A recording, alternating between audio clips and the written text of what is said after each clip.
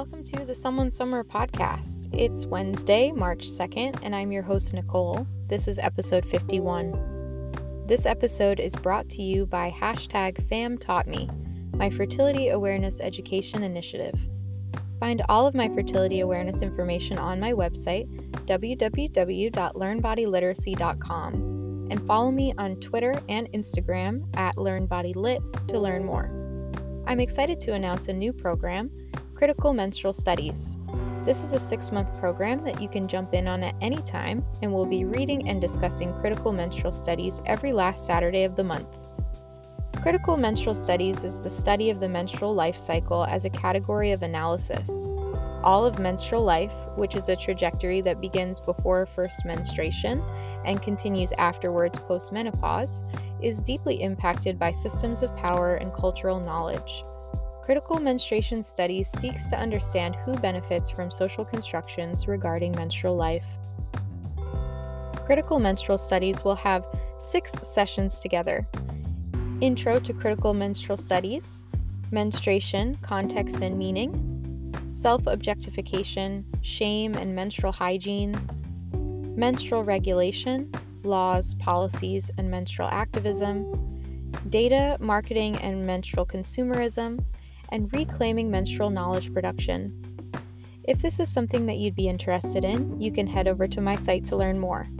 I also think this is an excellent opportunity to connect with others in your field or related fields. You can sign up for the course at www.learnbodyliteracy.com. Now let's get to the episode.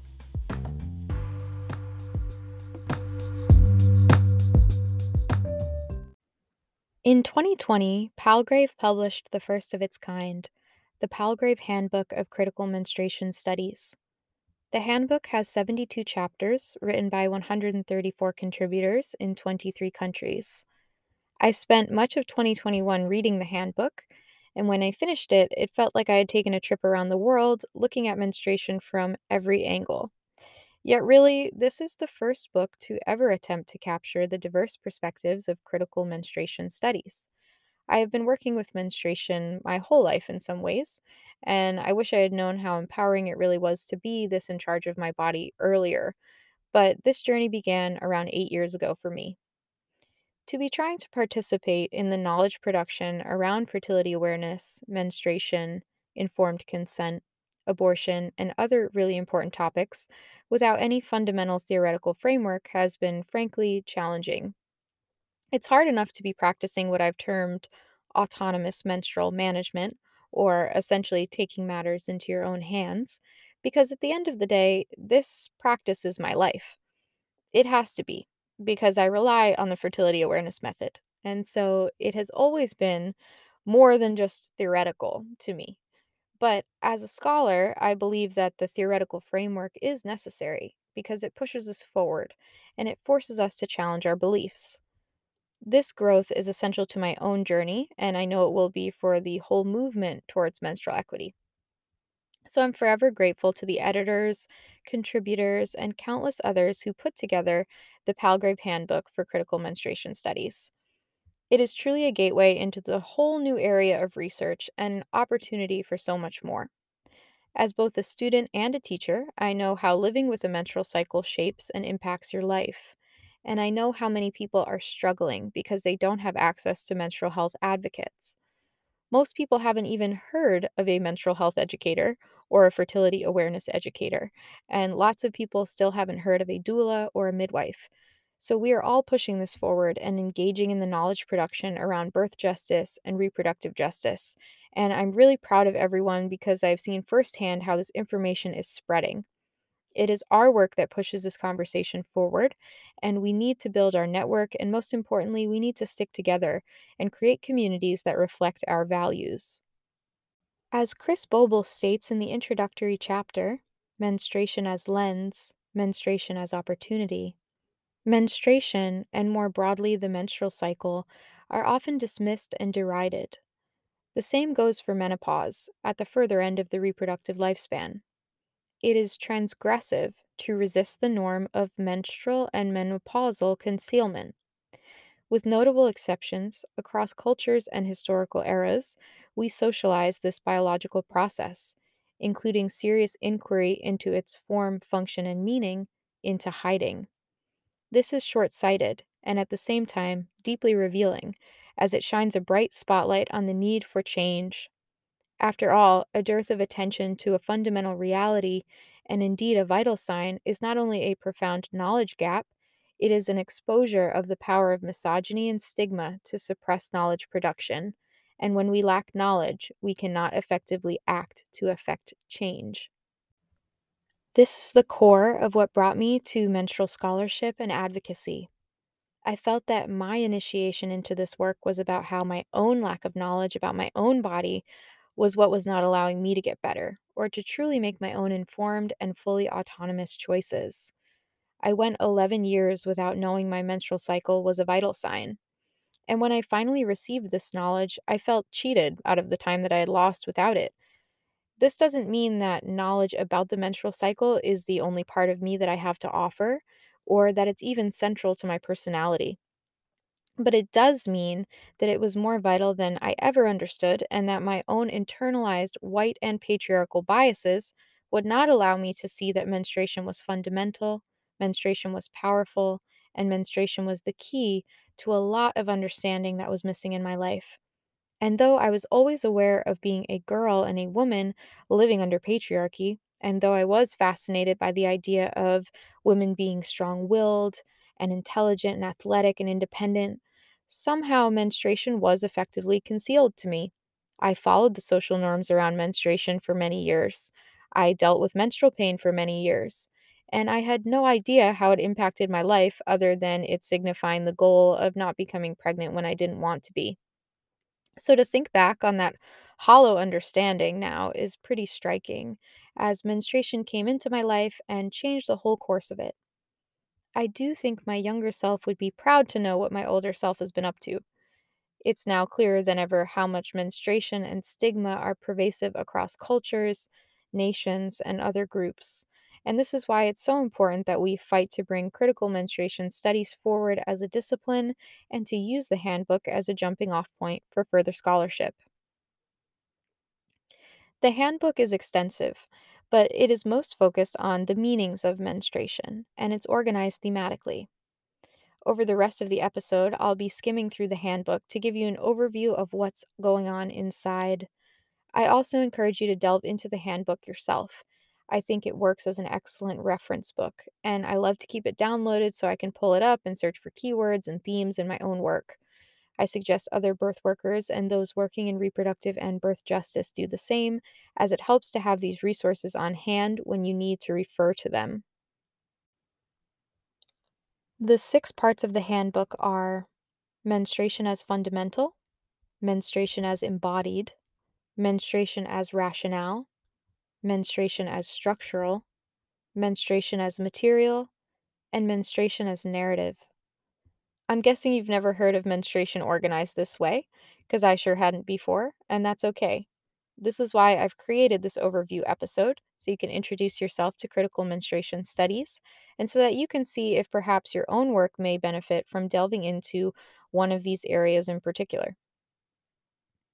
Menstruation as fundamental. The first section is aptly named Menstruation as Fundamental and constitutes the first 15 chapters. As the editor, Inga T. Winkler, says, menstruation unites the personal and the political, the intimate and the public, the physiological and the sociocultural. Menstruation is fundamental because it either facilitates or impedes the realization of a whole range of human rights. The chapters will seek to bring together the diverse experiences of different people who menstruate, and to particularly highlight the sociocultural, religious, and political contexts that shape and provide meaning to their experiences. Some of the chapters include bleeding in public, rethinking narratives of menstrual management from Delhi's slums, the realities of period poverty, how homelessness shapes women's lived experiences, bleeding in jail, objectification, self objectification, and menstrual injustice, the human rights of women and girls with disabilities, sterilization and other coercive responses to menstruation, and navigating the binary, a visual narrative of trans and genderqueer menstruation. As you can see, this part of the handbook is just packed with perspective. Not only are the chapters diverse in their content, they're also diverse in style, from research to personal essays and conversations. As much of menstrual studies has been relegated outside of the academy, it is an important choice to include this heterogeneity of source material to open the handbook as menstruation as fundamental. As you can read from the diverse stories in this section, it affects everyone differently, depending on their life circumstance, culture, and environment. For example, a theme that has come up in my own work in art has been the antagonism between women's bodies and public space. And this is brilliantly depicted in Shalini Vora's chapter about the homeless women in Bristol, UK, who experience a kind of double stigma by being both homeless and a person who menstruates. This affects the way they exist in public space and have to navigate privacy and physical pain during menstruation. The inability to conceal menstruation comes up again as an important theme in this context. Another really powerful chapter comes from Linda Steele and Beth Goldblatt, who argue that critical menstruation studies must deal with the unaddressed needs of menstruators with disabilities and to defend their human rights from coercive interventions, including sterilization. They write, menstruation by women and girls with disabilities, and menstrual behavior purportedly displayed with women and girls with disabilities, have been the basis for coercive interventions by parents, carers, medical professionals, and the courts, particularly through sterilization. And there's even more to dig into in this section, including exploring menstruation in the context of migration, child marriage, caste systems, and religion. The chapters concerning religion are fascinating, as many of the modern fertility awareness methods were crafted and perfected by religious communities and ritualizing menstruation or through taboo. The key thing to take away from menstruation as fundamental is that there's an importance to recording and analyzing the lived experience of people who menstruate all over the world.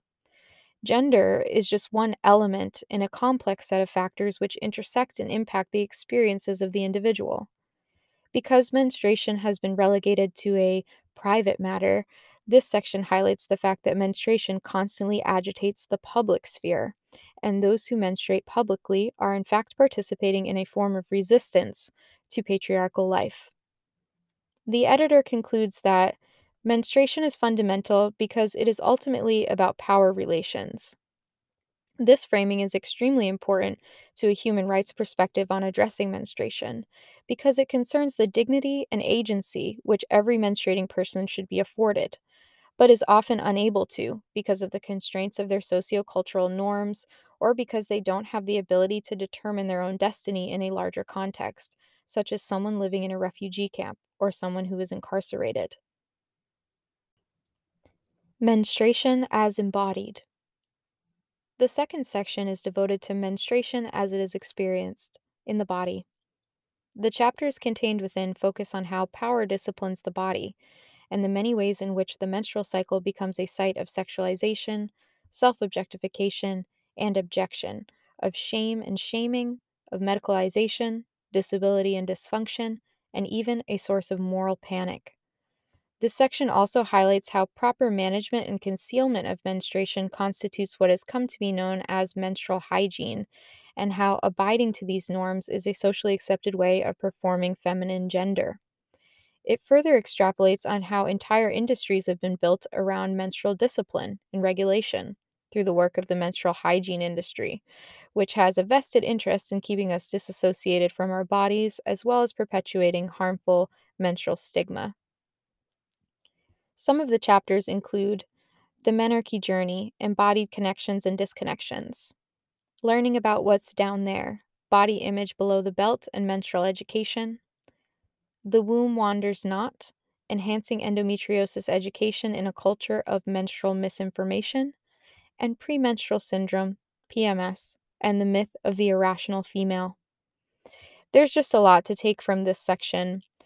Body politics has been an interest of mine for a very long time, and I've even done some work archiving menstrual product marketing in the past to reveal these stigmas and why the companies that market them to menstruators use these effective strategies to sell more products. It also connects well with other notions of body politics, such as the self monitoring or self policing a strategy that menstruators participate in so that their menstrual status can remain hidden to the public. This extends further to the self prescribed label of being PMS, which is used to distance themselves from their embodied selves in an effort to retain their femininity, a certain way of placing blame on the body instead of one's own desires. Indeed, self objectification is strongly persuasive, and because of the sexual objectification of women's bodies under cis hetero white patriarchal capitalism, women's self policing goes beyond menstruation and into all forms of feminine presentation, which has disastrous effects on the psychological and sexual well being of the person. This connection has been confirmed through study, where women who self objectify have been found to have particularly negative attitudes towards menstruation.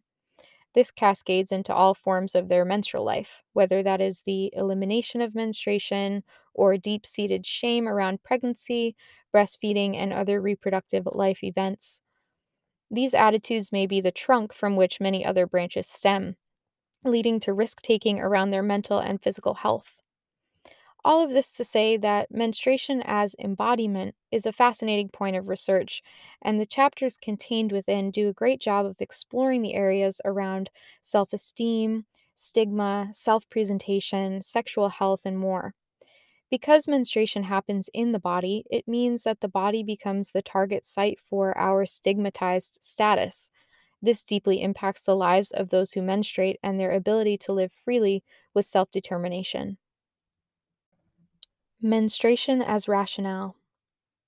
In Part 3, the handbook gets into menstruation as rationale, the ways in which menstruation has been used as a rationale to purposefully curtain women's political rights, access to legal processes, and/or benefits of citizenship, including the ways that menstruation is constructed as disabling and a liability.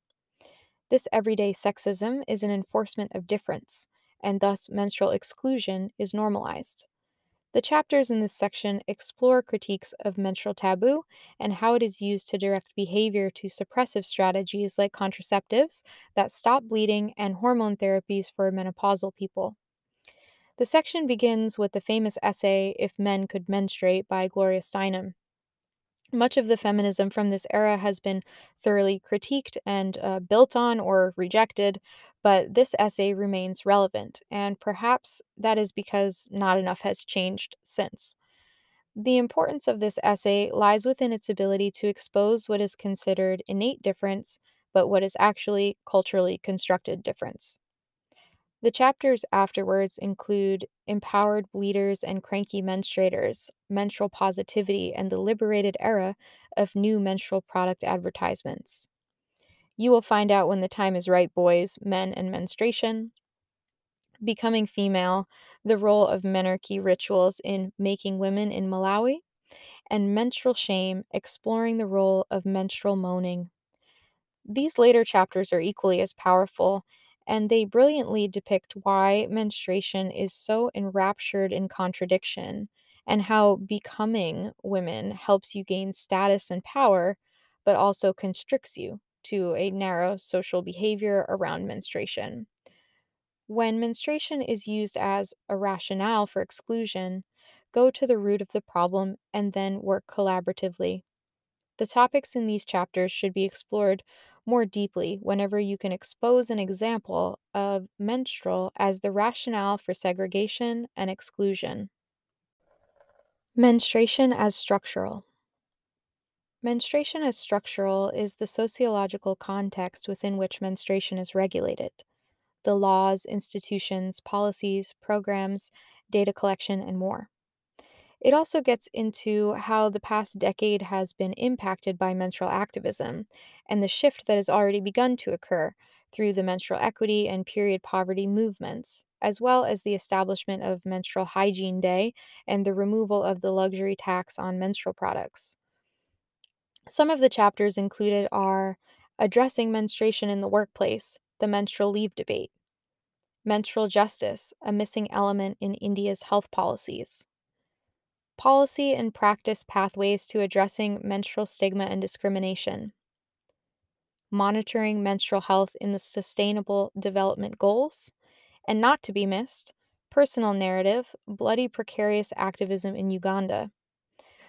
This is essential if your work is in government or non government sectors and you wish to push the advocacy towards menstrual justice forward.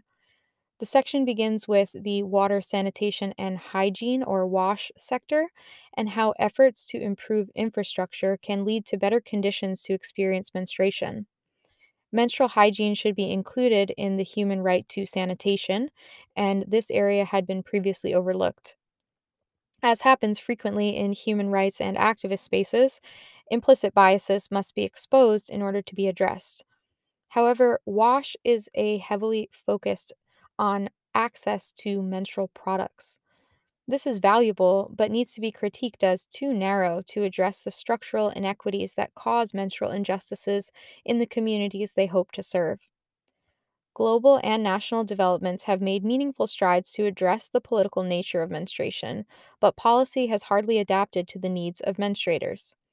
Menstrual health and well being still lacks a voice in most formal national, political, and workplace agendas, and the nature of work today brings about the question of menstrual leave and other policies that fight menstrual stigma and other gendered stereotypes. Additionally, the chapter addresses what happens when sensationalized statistics are used to move policy in ways that aren't materially useful to the communities or the imposition of Western cultural ideals about menstruation, which is a form of menstrual colonization. The other really valuable thing to take from these chapters is that in our efforts to actually make menstruation more equitable, make menstrual education more widespread, are we excluding and marginalizing people in the process? Whenever a topic seeks to become mainstream, it risks losing the perspectives needed to actually address it at the root. This will only come from authentic relationships with and communication with menstruating people, not through policy decisions that are made in isolation from the community and solely for political gain. Menstruation as material. Menstruation as material is pretty obvious. Menstruation occurs. It is a cyclical biological process, and it will continue to be for a large portion of our lives. Material also denotes materials, as menstruation necessitates the need for tools to absorb or collect it. It warrants discussion on how we manage it. Elizabeth Kissling asserts within the current cultural logic of late capitalism, a woman's relationship to her menstrual cycle is largely defined through consumer products. Some of the chapters include toxic shock syndrome and tampons, the birth of a movement, and a research agenda, and not a real period, social and material constructions of menstruation. And this section also concerns how we measure menstruation and which metrics we find important, while maybe others are discarded. This comes up a lot in fertility awareness work, as we're often discussing our own form of metrics that aren't typically utilized by Western medicine, like looking at the consistency and color of blood and cervical fluid, as well as basal body temperature on the chart. Some areas explored in this section are monitoring menses, design based investigations of menstrual tracking applications, and measuring menstruation, related absenteeism among adolescents in low income countries. This section also lends credence to other entry points for menstrual activism, in particular, how the arts has always been a medium for exploring menstruation. Depictions of menstruation are a transgressive expression of blood and expose unique taboos of gendered blood, as other kinds of blood and gore are normalized at the same time. Art is also a site of much debate when it comes to menstrual activism and the portrayal of the female reproductive system and genitalia. We are in a moment of reckoning with the necessary change to acknowledge and respect menstruation in the visual. Everything from medical school anatomy textbooks to protest signs are changing in real time as we address menstruation as visual and as material. This section eagerly addresses why menstruation must matter in order for us to properly deal with its material reality. Lastly, we reach menstruation as narrative, the final section of the handbook. If you made it this far in the handbook, you've already read dozens of personal narratives about menstruation. And since one of the major themes of the handbook is about the concealment, the stigma, and shame associated with menstruation historically, it is no surprise then that the main way that knowledge has continued to be passed down has been through stories, folklore, legends, literature, art, and other media. As menstruation has been shunned from academic development, our knowledge production around menstruation has existed in the margins and the shadows, and it still is today. The amount of time that I spend dispensing information that is just basic biological fact and should have been included in, say, a high school sex education course is astounding. We are nowhere near the ideal of normalized menstruation, informed consent, or widespread and comprehensive sexual education. The importance of narrative form cannot be understated, as, quote, every culture throughout history has used narratives to process, share, and remember life experience. That includes experiences and knowledge of menstruation, menarche, and menopause. Stories do more than describe the world, stories make the world.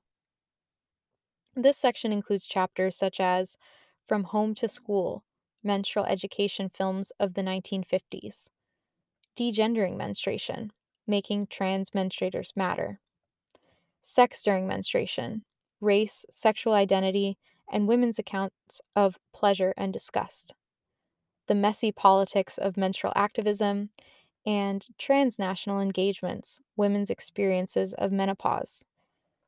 The importance of the continuation of narrative form to express the complexity of menstrual life and affect change in the way people experience their own menstruation is part of transforming to a more just world.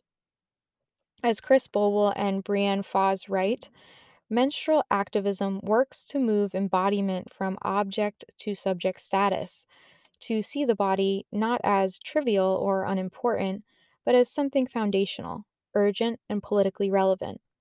When we take seriously the menstruating body, we link up with others who engage in critical embodiment work, from human trafficking to eating disorders to sexual assault. This is why Menstruation Matters should really be a rallying call for everyone who cares about social justice and gender equality. Menstruation unites the personal and the political, and the intimate and the public, the minutiae and the bigger stories about the body. It is about so much more than blood. As you can see, the handbook is rich with information, resources, and opportunity for new engagements. For being the first of its kind, it is incredibly thorough, and yet menstruation is such a large topic that it is still not fully comprehensive. The handbook's introduction makes a call for more collection and archiving of non Western voices and more awareness of menstrual perspectives in the global South. There's also much more to be developed regarding the diversity of menstrual problems that occur from living as a marginalized person. And the question of how menopause is understood in the global North versus South has more to be explored. Critical menstruation studies is really just beginning. I hope you enjoyed this dive into the burgeoning field of critical menstrual studies. I am absolutely certain that my work will continue to have a relationship with critical menstrual studies, and in order to properly place ourselves, we have to find and understand our roots. I've realized that a large part of the uphill battle with teaching body literacy stems from the broken knowledge chains that were severed as the world transitioned to its current form. The profound changes that have occurred since, having capitalism as an economic system, nation states and private property, and patriarchal families as the dominant form of economic unit and family structure, cannot be understated. The forms of ancestral tradition around menstruation have long since been altered by these large social forces to differing degrees. Now, we exist in a world where menstruation is still heavily stigmatized, while also looking down on the past, before, when women were oppressed, as opposed to today, where we act like they and all people who menstruate are not. So, those broken knowledge chains, the loss of culture, the loss of ritual, the loss of communal care have all contributed to why it is so hard to talk about menstruation today. Never mind all of the material work that must be done to destigmatize menstruation in action, like in life, in real time. So, this is something that we'll have to work through with praxis, which is the marriage of theory and action. And the framework that is presented in the Palgrave Handbook of Critical Menstruation Studies is a great place to start that journey. So, if you are interested in menstruation, reproductive justice, birth work, or if your work touches people who menstruate, and likely it does, you will find valuable things in this book. So, again, a big, big thanks to all of the editors and contributors to this masterful piece of work. I am deeply grateful.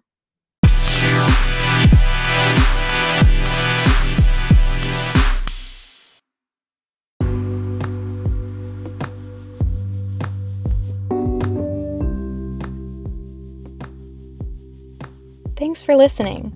If you liked this episode, please share it with someone.